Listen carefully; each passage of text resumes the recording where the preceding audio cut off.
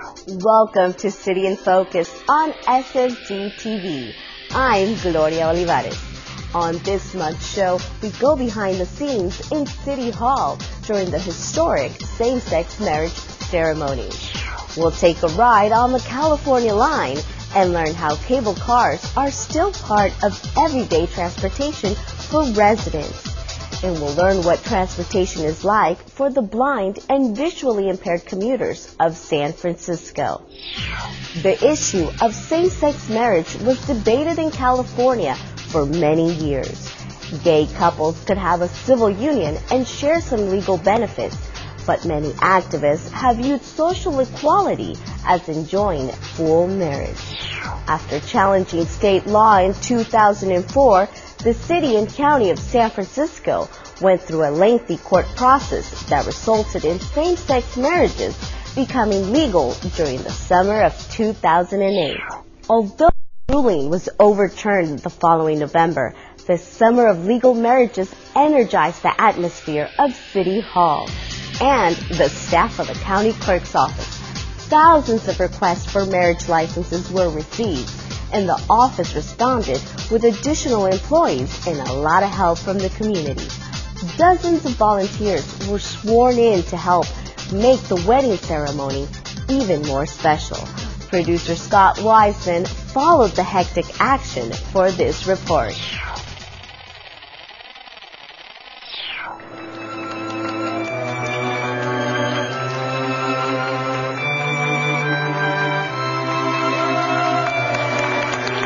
The process has been amazing. The people have been so gracious and so supportive of what we're doing. The energy here is fantastic with so many couples getting married. It's just been an absolutely fantastic experience. So wonderful. By the power vested in me, I declare you spouses for life. Thank you. To actually be able to get married and be a part of this time in history and time in our history is amazing. This is a momentous occasion for us to be able to actually have this opportunity to have it stick and have equal rights. We've been together for 14 years. Everyone has been so welcoming. It's been all set up and people have guided us from step to step. It's been easy. There was live music. People are so friendly and congratulatory. Excited. Yeah. So excited for us. It's really great. Yeah. And Salvador is Party A, heretofore known as Party A. You know, while on the outside it looks pretty simple. You know, you come in, you made your appointment, you paid, you go here for your license, you go there to get married, and then you go there if you want to purchase a certified copy.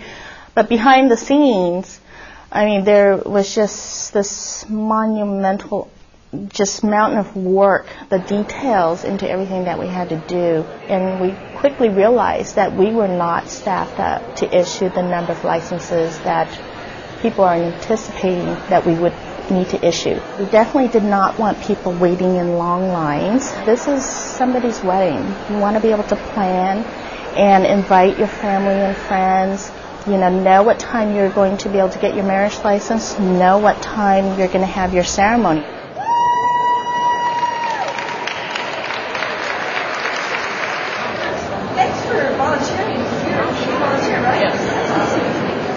We got city volunteers. We got members of the public volunteering. We had our regular volunteers volunteering.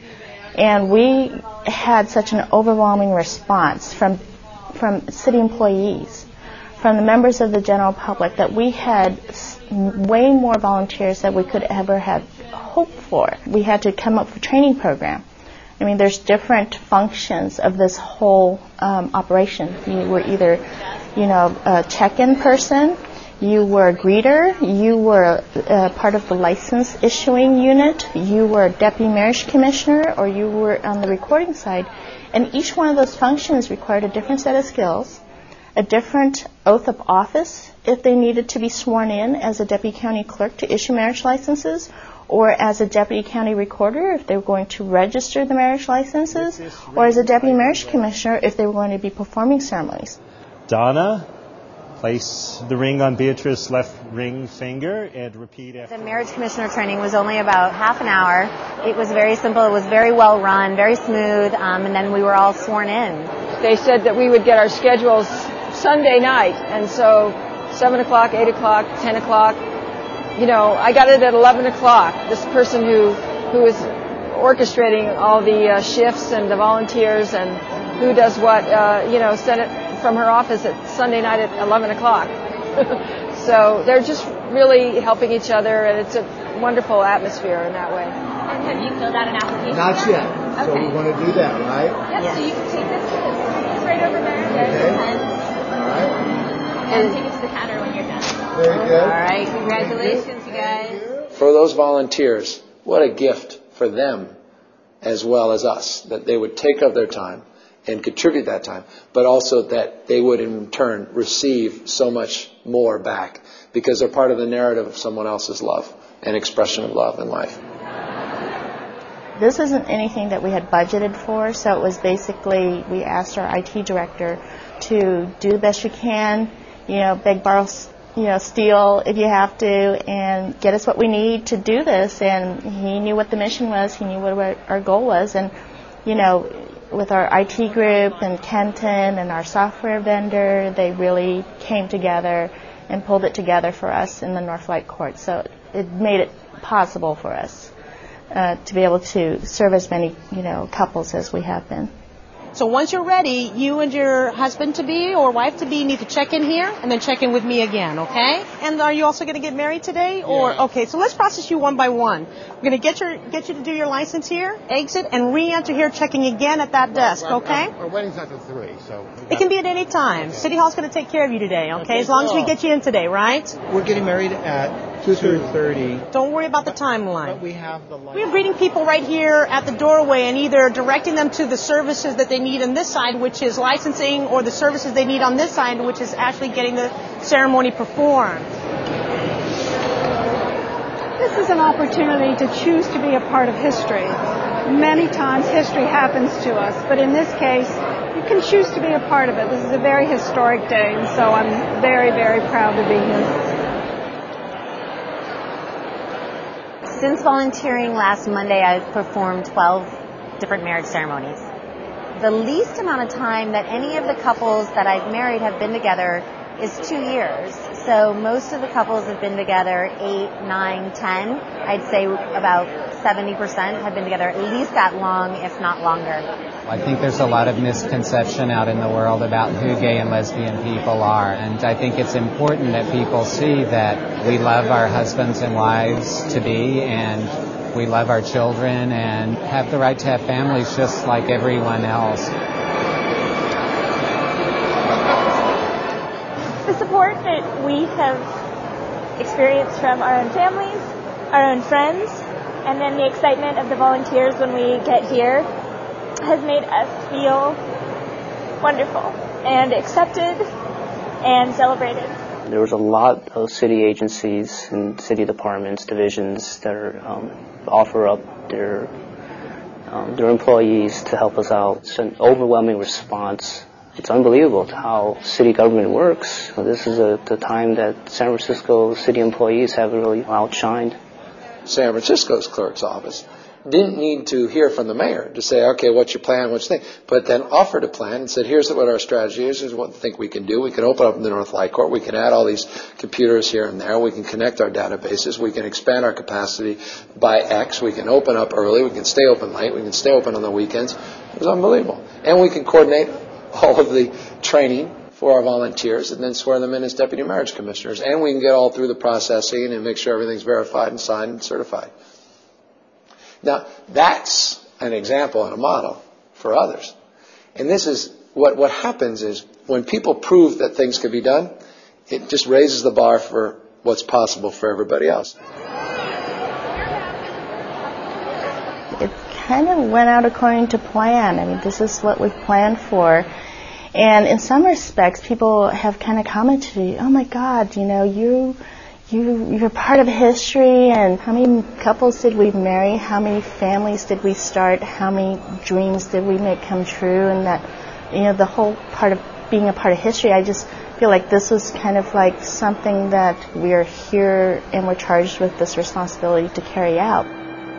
At sfgov.org/county clerk, you can find general information on getting married in San Francisco County, and use the online reservation system to schedule a ceremony inside of City Hall.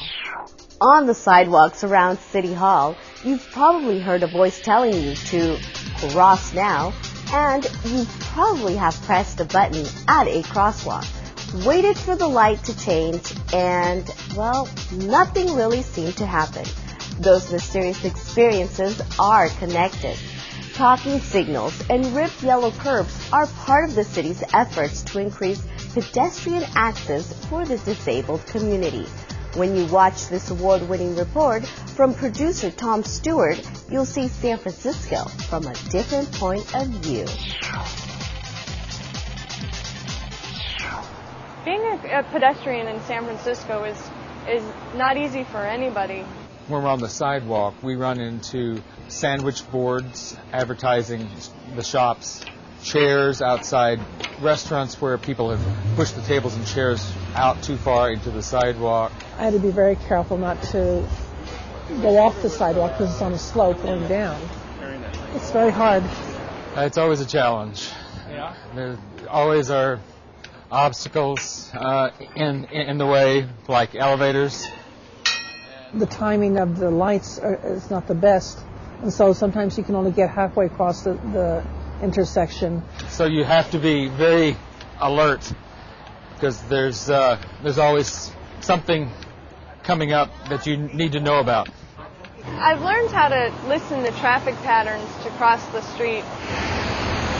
But sometimes I notice that other pedestrians, well, they're crossing. On occasion, I've decided to go, I'm going to cross too, you know. And then I get to, like, the middle of the intersection, and I find out that the light has changed. We need to be able to work. We need to be able to go from one place to another. We need public transportation that's accessible for the disabled community. You know, the world needs to be open to the disabled community. The Mayor's Office on Disability has the task of addressing all of the disability access issues in the city. When we're talking about the public path of travel, sidewalks, curb ramps, crosswalks, we have very specific issues that we have to deal with. For people who are blind and low vision, they have the issue of knowing where they are and when it's safe to cross. But where it's safe to cross when you're at a traffic light can be hit or miss. We're at the corner of Polk and Grove, and there's this, you might notice the ticking sound. That sound is the audible pedestrian signal installed at this corner, which help blind people cross the street safely. Now we have accessible pedestrian signals. The ticking sound helps me to locate this button. When I push the button, wait to cross Polk at Grove. I get an audible message letting me know that I need to wait before I cross Polk at Grove Street. And when it's safe to cross, not only am I going to get an audible indicator, but it's also going to, this button here is going to vibrate. Walk sign is on to cross Polk. So it tells me it's safe. There's the trigger sound, and this button is vibrating. Walk sign is on. I'm not relying on other foot traffic. I'm not relying on anything but the actual light change, the light cycle that's built into the stoplight. The community did a fabulous job of advocating for accessible pedestrian signals. They managed to get a commitment from the MTA, the Municipal Transportation Agency, to install up to 200 accessible pedestrian signals over the next few years, which brings San Francisco from one of the major cities in the U.S. with the fewest number of accessible pedestrian signals to what is probably going to be the lead city in the country. The city's working on all sorts of different things, and we're trying to be new, and we're trying to be innovative, and we're trying to push the envelope a little and go beyond what the ADA dictates we must do, and put things in that that simply make life more accessible for people. San Francisco has always led the charge when it comes to accessibility, and that's a direct reflection of the community here, the disability rights movement. The city has the overall legal obligation to manage and maintain the accessibility in the public right-of-way. With regard to the various features of the curb ramps, they're bounded by a grooved border, which is a 12-inch wide grooved section of concrete. That's an advance warning. There's a color contrast difference between the curb ramp and the adjacent sidewalk for people with low vision to also get that same information. There's also the shape of the domes that you can feel underfoot. There's a flush transition between the bottom of the ramp and the gutter. Okay, so here's a good example of a construction site where the path of travel has been maintained in an accessible way. We have a beveled transition on the change in level, slip-resistant tape on the metal surfaces here, temporary asphalt cutback. We have another change in level, temporary asphalt to fill in level changes, a flush transition to a temporary wood platform and a wood ramp down into the street, where the path of travel is now in the street under a scaffolding. We've got load cane detectable rails along either side. The scaffolding elements are all detectable. There's nothing down below head height or protruding off the sides that people are going to get snagged up on. It's a smooth, clean corridor of accessibility all the way through here, and there's an outlet at the far end as well. Our number one issue in terms of the financial impact to the city is what we see here, which is the uplifting and shifting of concrete due to street tree roots. And taken citywide, it's a big, big problem that we have to deal with. So here's another problem that we have with street trees is the issue of headroom and how much space it takes for someone to get through. If I was a person who was blind, this would be an uncomfortable way to find out that there's a tree here. With San Francisco's weather, we want to take advantage of the outdoors, but we don't want to create hazards and block pedestrian traffic on the sidewalks. Sometimes vendors put their tables out, sidewalk cafes where people have pushed their chairs too far out. Sometimes it can be impassable. There's so much foot traffic that there's not any room for a wheelchair or somebody even in a walker to go by. San Francisco, like many great cities, is a great pedestrian city, has a lively street life and many sidewalk cafes, cafe tables and chairs, which can be an issue for people with visual disabilities primarily. And so our system here in San Francisco, through our DPW order for sidewalk tables and chairs, is to have these sort of diverting barriers on either side of the tables and chairs area. So people with disabilities can detect this and find their way around it without getting tangled up. And the remaining amount of sidewalk is still fully accessible. Well, the first thing is we don't want anything special. We want people to basically adhere to the regulations and the laws as they are on the books now. People can also just be cognizant if they're placing signboards or merchandise on the streets that they need to have 48 inches of clearance so that we can pass, whether we're sight impaired or in a wheelchair. And just basically just try to think outside your own little specter of yourself, that there are other people who you need to share the sidewalks with. We'll all get along a lot better and easily if people would just think about other people as well. I can say that although San Francisco is such a hilly place for a wheelchair user, we do have, we seem to be better at most. That doesn't mean that we can't continue to improve upon ourselves. The public has the right to a clear, obstacle-free path of travel. We can't be everywhere in every place to make sure that that's the case. We rely on complaints and reports of problems. It's easy to do that now by calling 311. They'll take your name, give you a complaint number, and you can follow up with it. And it goes into a database so we can track whether it's being fixed and how long it takes to fix it. It is very difficult still to make the case that the disabled community isn't being represented. And in some ways we're not, and we have a long way to go. The city of San Francisco is using the most high-tech technology, the most innovative technology available for audible pedestrian signals. And these devices really allow people to remain out in their communities doing things like shopping. It's pretty great to be able to actually walk as a pedestrian in this city and to be able to cross streets safely. The Mayor's Office on Disability works to provide physical and communication access for the disabled to government programs and services, and also to help businesses plan the best way to provide access to all of their customers. sfgov.org/MOD is where you can find quick guides to access, and also where you can request help if you feel that you have been denied access to a program or a service. Older than Transamerica Pyramid, older than Rice-A-Roni, the California Street cable cars have been a symbol for San Francisco for 130 years.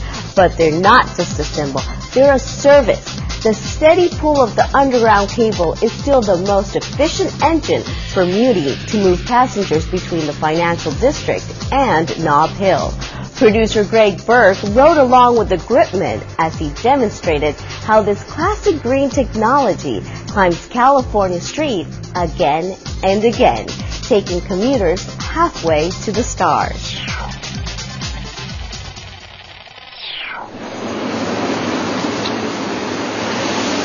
Okay, I've been a cable car Gripman for 21 years. I'm a third generation. My grandfather worked at Presidio. He worked streetcars over Presidio for 34 years. And I had my dad, he worked at streetcars over in Green Division for 27.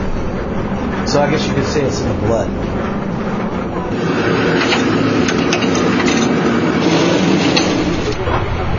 Come on in. Have a seat and hold on. I like it because I'm standing up, I'm outside, still have a roof over my head, and I see all kinds of people. Yeah, you catch up to people that you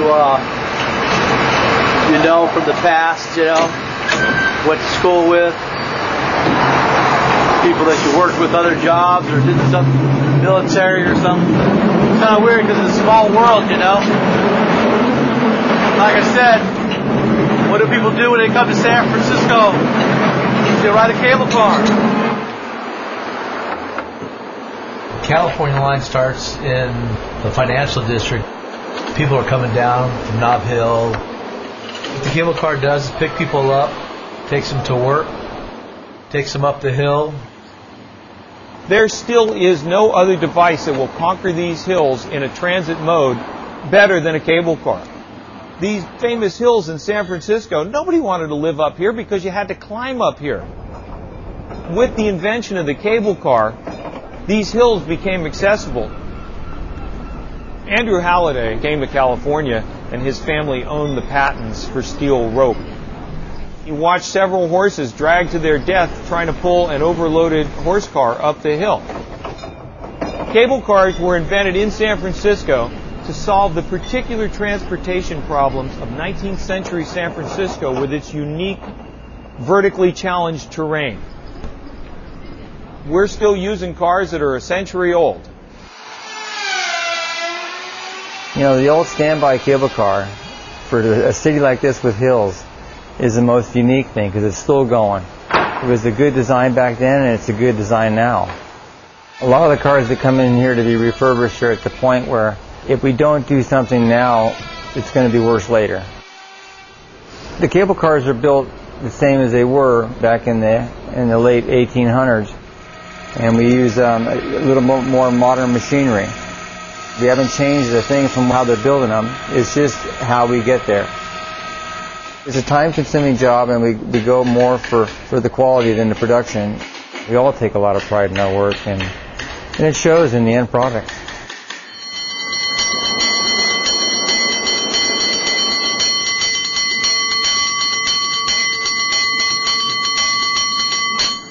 The California line, it's mostly locals. The commuters in the morning, I see a lot of the same people every morning, pretty much so.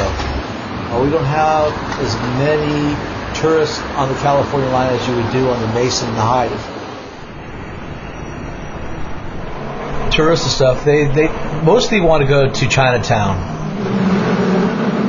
So we're going up to Grand Street. Chinatown.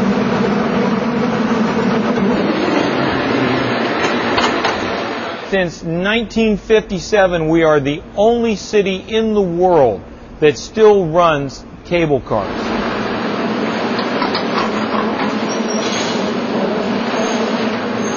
These cars right here are part of the National Park System. In the early 1960s, they became the first rolling national monument in United States history. The entire way cities are put together and the way cities spread changed with the invention of the cable car.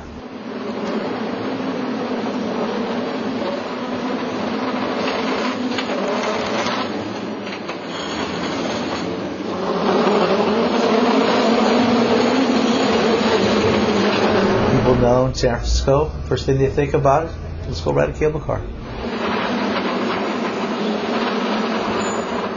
Unlike the Powell Street lines, the cable cars in California are included as part of your monthly Muni Pass. You can plan your trip on this rolling museum by using 511.org. To learn more about the history of the cable cars, visit cablecarmuseum.org. That's all for this episode of City in Focus. You can tell us what you'd like to see on future episodes by sending us an email. The address is sfgtv@sfgov.org. Thanks for watching.